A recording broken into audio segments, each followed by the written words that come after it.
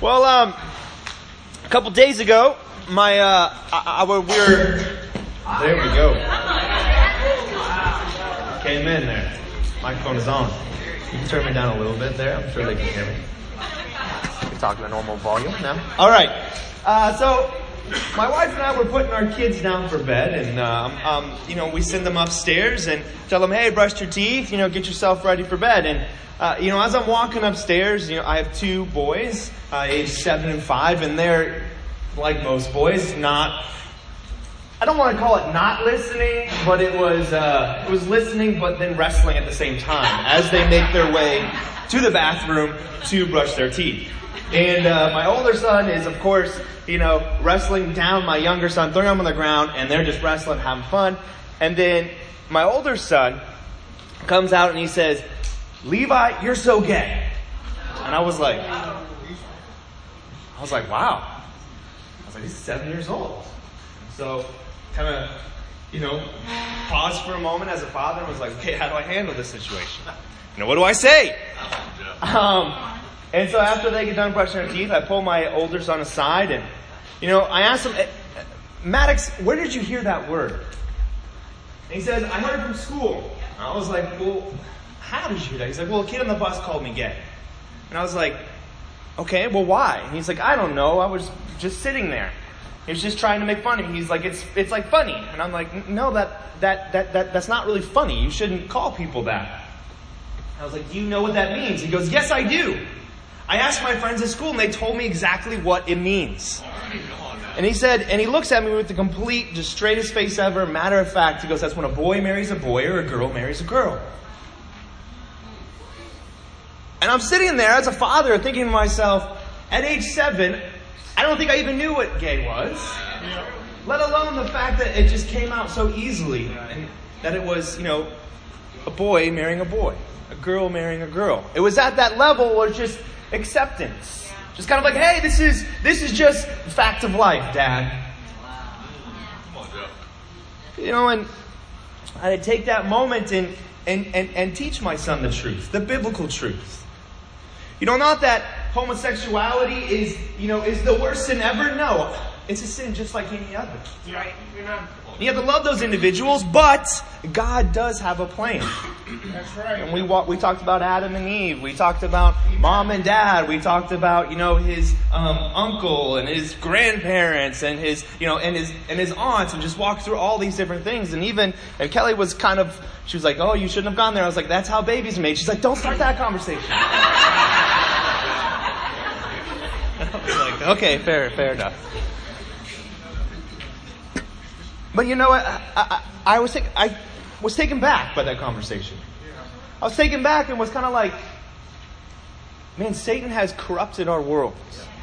Even at age 7, my son, thinking this is just part of life. This is just a choice that you have. This sermon is not about same-sex, attraction or homosexuality. It's not about that at all. It's just about our world and the corruption in general. I mean, you just open up, you Google U.S. crime headlines. These were 3 of the ones that I pulled. It says, "Father killed in front of a son during a Craigslist meetup." He was going to go buy something, gets killed right in front of his son. "Man kills wife, then takes kids to school." That was another headline. This last one was really chilling. It says, a man and son charged with chaining and raping a 13-year-old girl. I'm just like, where is our world going? Then maybe you zoom out and you look at the world and you see what's happening in Syria. Estimations are that there's 500,000 people killed over the past 5 years in that conflict. 500,000. 50,000 of those are children. 50,000 children. And they say that 11 million people have fled that country. 11 million. This is one of the largest exoduses ever recorded in modern human history. Just to put it in perspective, there's 8.3 million living in the state of Virginia. That's as if the state of Virginia and then some just got up and left. They're fleeing for their lives. Now, the world we live in is a corrupt place. Let's turn to Genesis chapter 6. We're going to continue on in our study of Genesis, and we're going to read a story that is very, very familiar to most of us. Probably one of the first Bible stories most of us has ever read.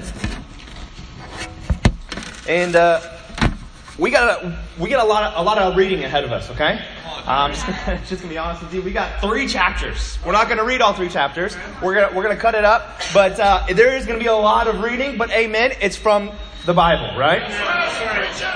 All right. So let's start here in verse 5. It says, "The Lord saw how great the wickedness of the human race had become on the earth, that every inclination of the thoughts of the human heart was only evil all the time. The Lord regretted that He had made the human beings on earth, and that His heart was deeply troubled." I'll stop right there for a second. This idea that God says that He was deeply troubled, the closest word that we have to that is He was depressed. Wasn't that He was angry necessarily? Wasn't that He was just mad at humans saying, "What are you doing?" This was a deep pain.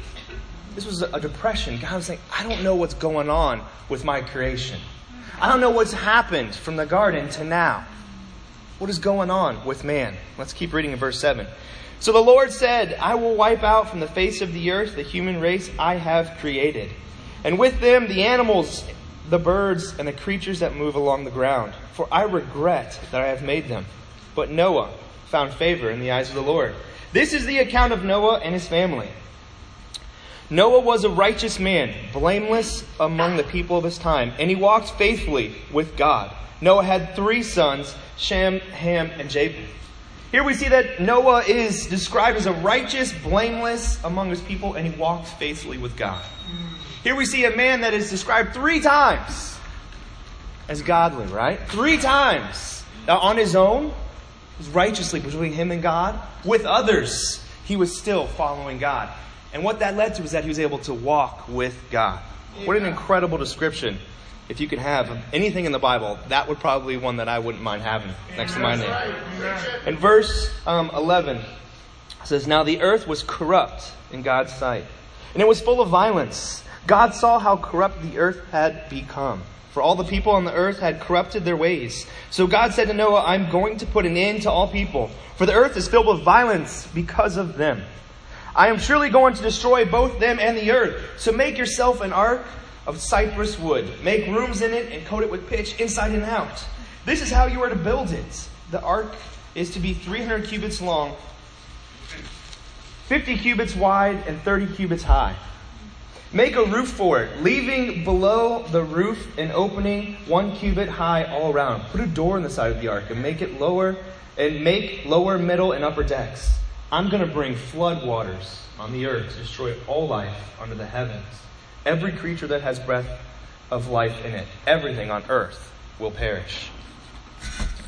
Now here, we see later on we see that Noah is instructed to bring 2 of every animal. And 7 pairs of every clean animal. We know in verse 22 and then also in chapter 7 verse 5 that Noah, incredibly, does everything God commands him. Everything. It just says Noah obeyed. Noah followed. And how we got to this place is that we have 9 generations from Adam. 9 generations from the Garden of Eden. 9 generations from the time that the world was perfect. There was perfect unity between man and God, and they walked together. But now, as we see in the beginning of in the beginning of Noah's account here, it says that God called the world corrupt 3 times. 3 times. He wants to make sure that we all know that the world has been corrupted. And if you think back, what did God call the world before that when He was creating it? It was good. Constantly, it was good. He created the earth. It was good. He created the oceans. It was good. He created man. It was good. He created the animals. It was good. But now we see a repetition. Instead of good, it has become corrupt. Violence has filled the earth. Only one man and his family that He can find that is righteous. No, God's creation no longer honored him. It no longer honored God. It had become corrupt, and this word corrupt actually means ruined or decay. Decay in the sense that it's slowly dying, it's rotting away, it has been ruined, his God's own good creation.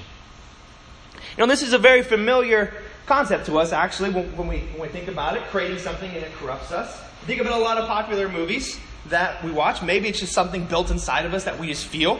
Think about Terminator, right? Right. We create robots. What do? They get corrupt and they turn around and they kill us. Right? The violence. It's right there. You think about other movies, right? How about Matrix? Same thing. They create this robot. It turns on them. They throw them all in those little tanks and they use them for energy. Think about even a more recent movie, Avengers, Age of Ultron, right? Ultron is supposed to be this perfect being to help out the human race. And what does it do? It turns on them. Creation becomes corrupted. A very familiar topic for us. And I think when we read these passages, we can easily look at the world around us. We can look at it and say, okay, yeah, Syria, messed up. Yeah, that, murdering your family and then driving your kids to school, messed up. What's going on in the schools around me and what kids are talking about and learning about, messed up. I can see the corruption in that very easily. And I can somehow point to that and say, yep, that's the reason why the world is corrupt. But it says that in verse 5, it says that every inclination of the thoughts of the human heart were evil. Here what the author's trying to get across to us is that it's not the world around us. It's you. It's me. That every thought, every action inside of us as man is evil all the time. This idea of heart is not the way that you and I think of our heart as in the organ. It's who we are. It's the inner man. It's the inner being. It's what makes us. That's right. It dictates what we do, what we think. It is who we are. And here we see that God is saying it is evil.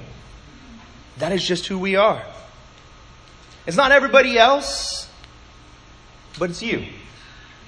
You have corrupted the earth. You have corrupted God's perfect creation. You think about even the thoughts that we have walking around every day. Perhaps thoughts of anger, frustration, or lust as we look at the world around us and we want things that God says no. Maybe it's after your coworker. Maybe it's even you're lusting after that house down the street. Come on, Joe. Think about even the selfish actions that we do towards others, even those that we love, and how we hurt them, knowing, willingly. And even the fact that we are willing to boast about it and do it in broad daylight. You think about the corruption that we have inside of us. I thought to myself, what if I just wrote down every evil thought that I have? I was like, that would be a bit overwhelming. I don't know about you. That's right. I'm like, well, what if I just wrote down just one area? Let me just pick one area in my life that I feel like, man, without God, what would it look like? How evil would I be?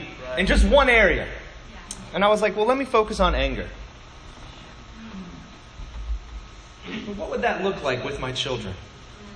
As I lose my temper, after they disobey again and again.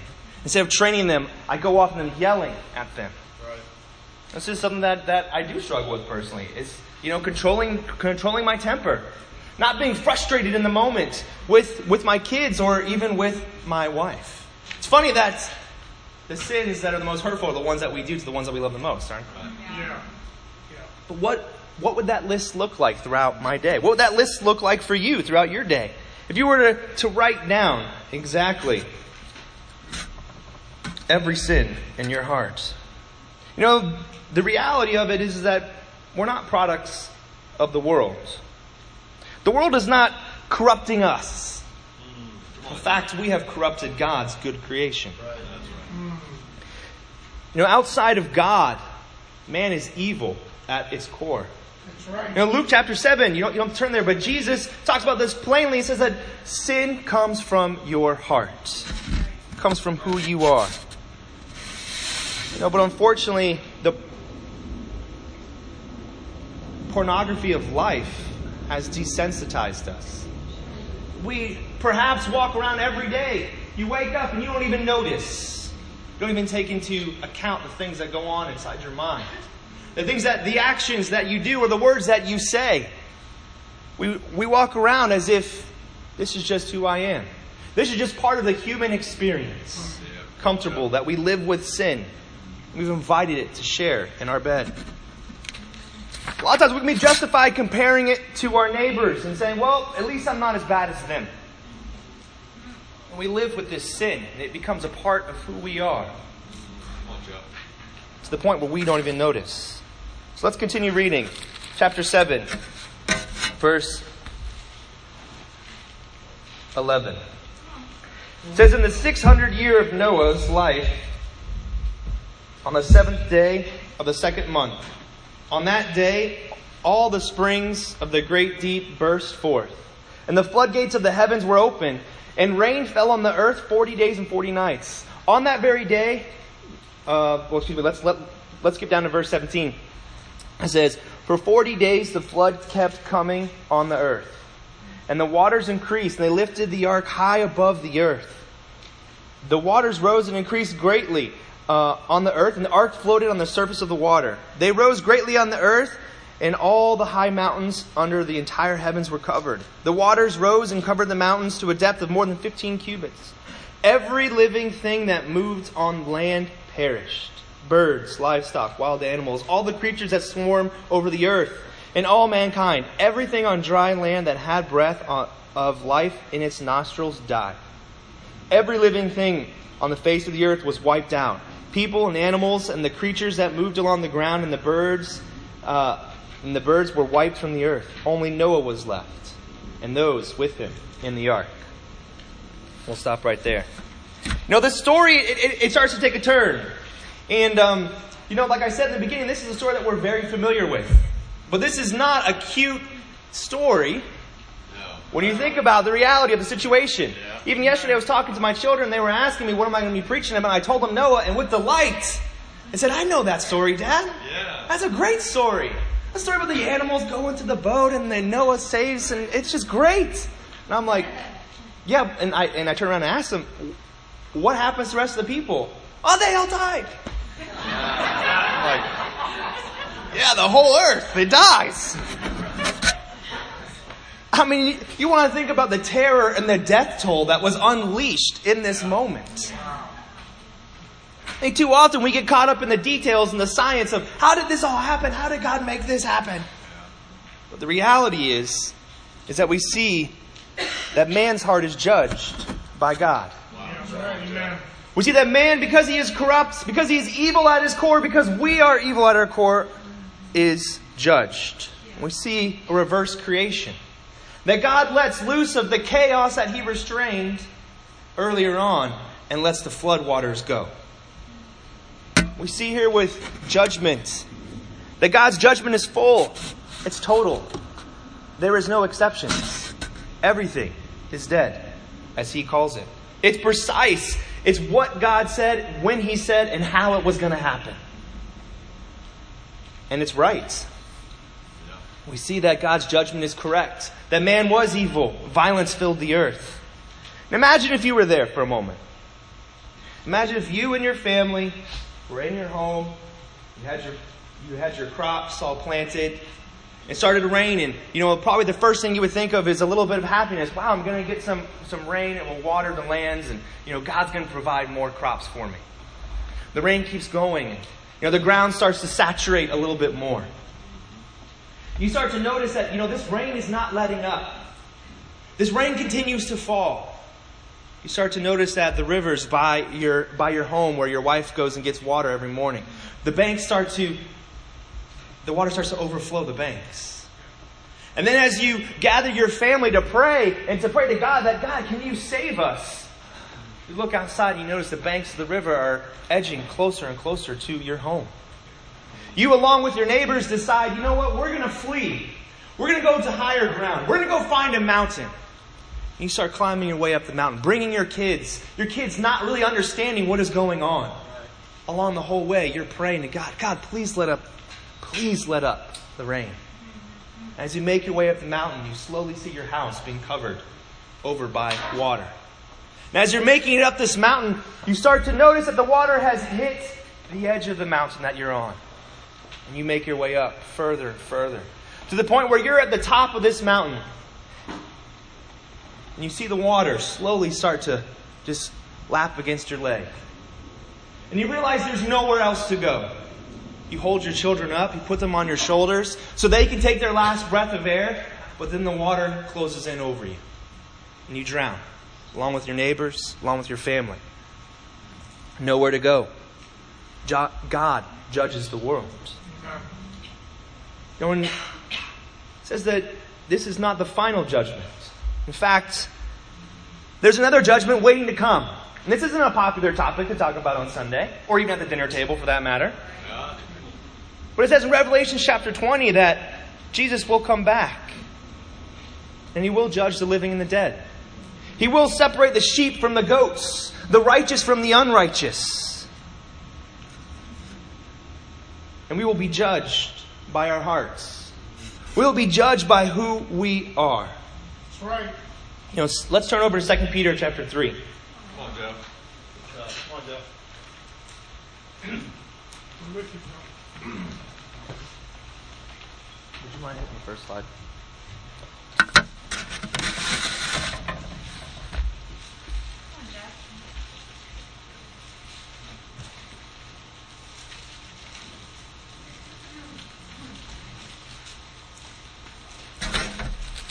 Thank you. In 2 Peter chapter 3, we'll start in verse 5.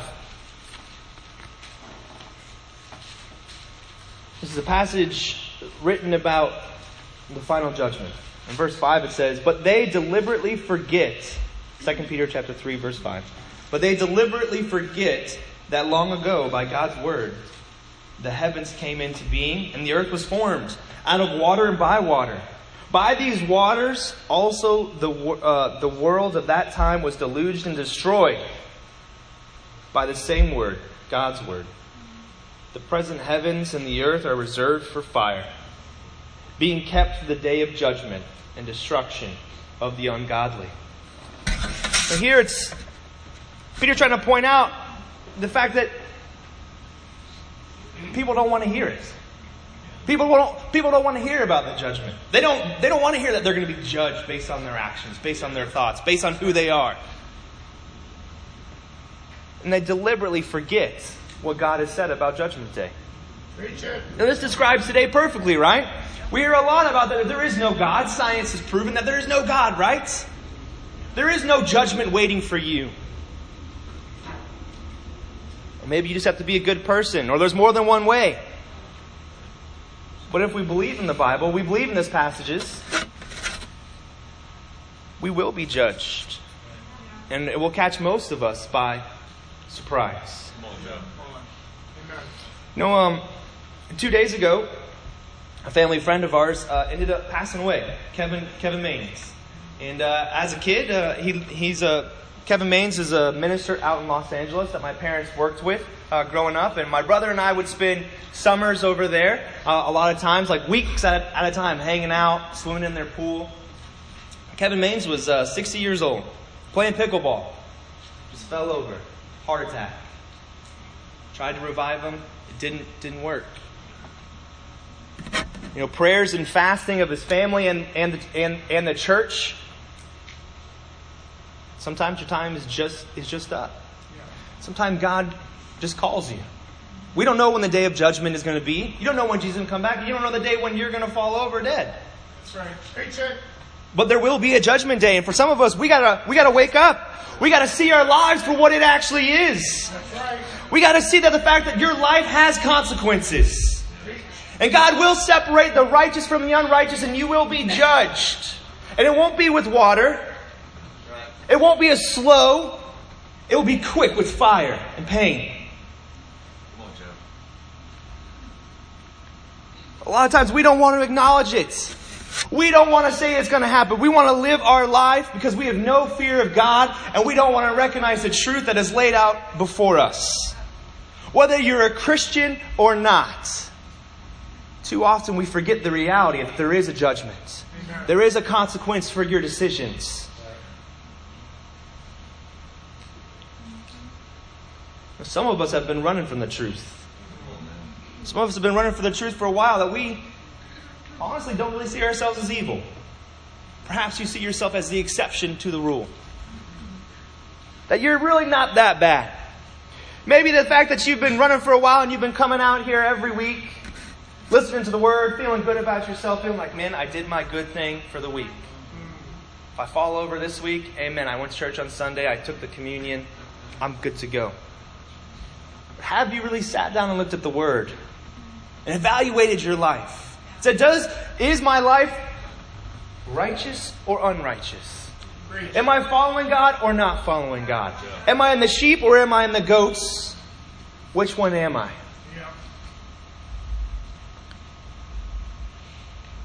And some of us that are Christians think that we've forgotten this as well. We live our lives as if there are no consequences. In fact, we know later on in Peter it talks about, or earlier on, it's going to be worse off for those that know the truth. Judgment will be worse for you because you know. I don't know how that looks on Judgment Day. I don't know if there's a special year it's more painful for you. I don't know what that is. I don't know if it's emotional, physical, but it's clear that it says it's going to be worse for you because you know the truth and you've turned your back on it. That's right. We got to take a look at our lives and ask ourselves, are we really following God?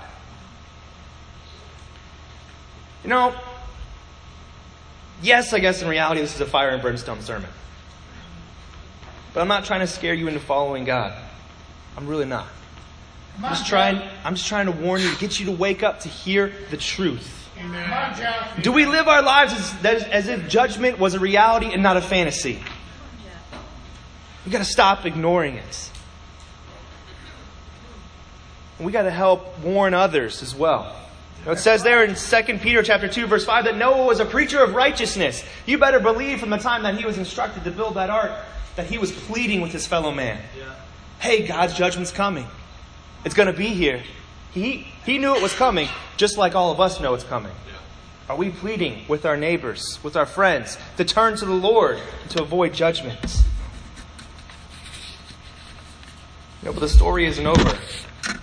Let's continue on. In chapter 8, let's all turn back there in Genesis chapter 8. Come on, Jeff.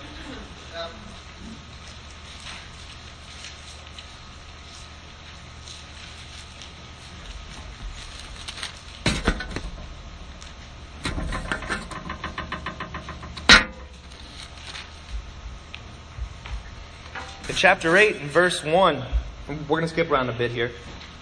It says, "But God remembered Noah and all the wild animals and the livestock that were with him in the ark. And he sent a wind over the earth, and the waters receded. Now the springs of the deep and the floodgates of the heavens have been closed, and the rain had stopped falling from the sky. The waters receded steadily from the earth. And at the end of the 150 days, the water had gone down." And here we see that God, He starts to reel back the chaos that He unleashed once again. We get to see once again that God is the one in control. And that Noah had spent 12 months and 11 days in that ark with all those animals. And if we continue to read on, we see that Noah sends out a raven first and then a dove. Like, maybe you're like me, I've asked myself, why did he send out two birds? Raven is going to go find land. So he tells them the direction that Noah needs to go. The dove, and then the raven doesn't come back. The dove would go to land, find out if it's dry, bring back something. He would return back. That's why he sends two of them. I was like, whoa, didn't know that. It was an early navigation tool. It's like pretty cool that Noah understood that. All right, here we go. Verse 18. It says, "So Noah came out together with his sons after the ark had landed on top of this mountain." So Noah's sons came out with his sons and his wife and his sons' wives. All the animals and all the creatures that moved along the ground and all the birds, everything that moves on the land came out of the ark, one kind after another. Then Noah built an altar to the Lord, and taking some of the clean animals and clean birds, he sacrificed burnt offerings on them. That's probably why I needed to bring 7 of them. The Lord smelled the pleasing aroma and said in his heart, "Never again will I curse the ground because of humans. Even though every inclination of the human heart is evil from childhood, never again will I destroy all the living creatures as I have done." We see that God saves Noah.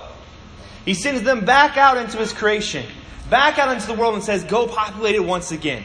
Go make creation good again." Let's skip down to verse 8 in chapter 9. Then God said to Noah and to his sons with him, "I now establish my covenant with you and with your descendants after you, and with every living creature that was with you, the birds and the livestock, the wild animals, and all of those that came out of the ark with you. Every living creature on the earth, I establish my covenant with you. Never again will all life be destroyed by the waters of the flood. Never again will there be a flood to destroy the earth." And God said, "This is the sign, This is the sign of the covenant I am making between me and you and every living creature with you. A covenant for all generations to come. I have set my rainbow in the clouds, and it will be the sign of the covenant between me and the earth. Whenever I bring clouds over the earth and the rainbow appears in the clouds, I will remember my covenant between me and you and all the living creatures of every kind. Never again will the waters become a flood to destroy life. Whenever the rainbow appears in the clouds, I will see it and remember the everlasting covenant between God and all living creatures of every kind of earth." So God said to Noah, "This is the sign of the covenant I have established between me and all life on earth." Now we get to see man's heart. We've established that man's heart is evil, corrupt. But here we get to see God's heart. The fact that God remembers Noah doesn't mean that he remembers him as if he forgot. He's like, "Oh yeah, there's that boat that was floating on the ocean. I forgot about it. Way to go, Noah. Way to listen. Way to survive." That's not what he means. He says he remembers him. He remembers to save him. He remembers that this is the one that I have chosen to save. After the ark lands, they make this covenant. And the idea of a covenant is an agreement between a king and his subjects. Between someone holding power and someone wanting to establish some type of relationship with that individual. But here we see that the covenant that God sets up with Noah is very one-sided. I don't know if you notice this, but God doesn't ask for anything in return. In fact, God points out that man still is evil. Yeah. He points that out. He says, "I understand that man is still going to be evil. The exact reason I destroyed the whole world isn't going to change. But I'm not going to do it again. I'm going to create a covenant with you." It's a one-sided, unconditional covenant. Many call this the first covenant of grace. Even though man's heart is still evil. And we know that's symbolized by a rainbow, right? It's one of the first things a lot of us learned how to draw. Roy G. Biv, right? Very, very popular. Rainbow. It says that's going to be our covenant. I mean, a lot of times we see this and we kind of think, any grade school or any little, I almost call it King Kids, but like children's ministry. There you go. Children's ministry classes, you're going to see like a rainbow and like a little cute little ark, Noah's head popping out, and a giraffe popping out, an elephant. They're being nice to each other. And you're like, "Oh, that's so great, the covenant." Perhaps even you yourself have seen a rainbow and you're like, "Man, I'm glad God doesn't flood the earth anymore. It's amazing." But to the Hebrews, the word rainbow does not mean the same thing to them as it does to us. In fact, it's the word for bow, as in a weapon of war. And God says, "I'm going to put this weapon of war, of my power, in the sky." And this is going to be a reminder for you to understand that heaven will no longer destroy earth. That I will not destroy you even though you are evil. Even though that I carry the capability and the power to destroy you at any point in time, I will not. That's right. So he puts this weapon of war, a bow, in the sky for them to remember that covenant between God and man. The flood itself actually is an act of mercy. Preach it. I know it's difficult for us to see that because we see it as an incredible act of destruction. But in fact, the earth was cleansed by this flood. That's right. The word that he uses in chapter 6, verse 7 is the same word that we see in Psalms 51 that I'm sure many of us have read, where it talks about David's crying out to God, saying, blot out my transgressions. Wipe them clean. Take away the sin from my heart that stands between you and me. That's exactly what God did. He took the corruption. He wiped it all away. He blotted it out. Man had to be cleansed through death, to start new, to have a new creation. And in 1 Peter chapter 3, verse 19, well, I'll turn there, we'll just read it.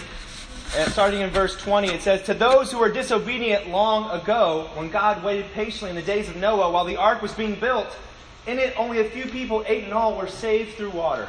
And this water symbolizes baptism, that now saves you also, not the removal of dirt from the body, but the pledge of a clear conscience towards God. It saves you by the resurrection of Jesus Christ, who has gone to heaven and is at God's right hand with the angels, authorities, and powers in submission to Him. Well, this flood shows mercy. Because He remembers Noah. He saves it. He saves Noah from judgment. Even though the fact that everything is evil on the earth. Come on, Joe. And the waters of the flood cleanse the earth, just like the waters of baptism. Amen. That's right. We got to see Preston get baptized last week and really experience and to see that firsthand, the cleansing waters of baptism. Amen. But in the same way that the flood brought death, baptism brings death. Death of your sins, death of your old self, to be cleansed, the corruption stripped away. Preach it. And the death of Jesus on the cross. And the baptism is not just a symbol. But in verse 21, I love it because it says that saves us by His resurrection. By the fact that there is new life. Yeah. That death is still there, but God remembers us. Come on, Joe. That God remembers His Son, and through that resurrection, we're able to have new life. So today, guys, God remembers you. In the same way that He remembers Noah adrift in a corrupt world, He remembers you. He sees your heart. He sees it as evil, every inclination, but remembers you. The flood, was judgment. It was man's judgment. The judgment of man later on is Jesus. He's judged for our evil. He's judged for our hearts. We know that this ushers in the covenant of Noah, but later on, Jesus ushers in the new covenant. Again, an unconditional covenant. A covenant of grace that is extended to me and to you. That not only saves us from the waters, the flood waters, but the fires of judgment later to come. Yeah. Even though at our core, we are evil, God sets us aside and remembers us. God's heart is judgment, but it's also mercy. He remembers us. So my challenge for us today, guys, is that we take sin and judgment seriously. Because there will be a judgment day. There will be a separation from the righteous and the unrighteous. The world will be cleansed. Again, not by water, but by fire.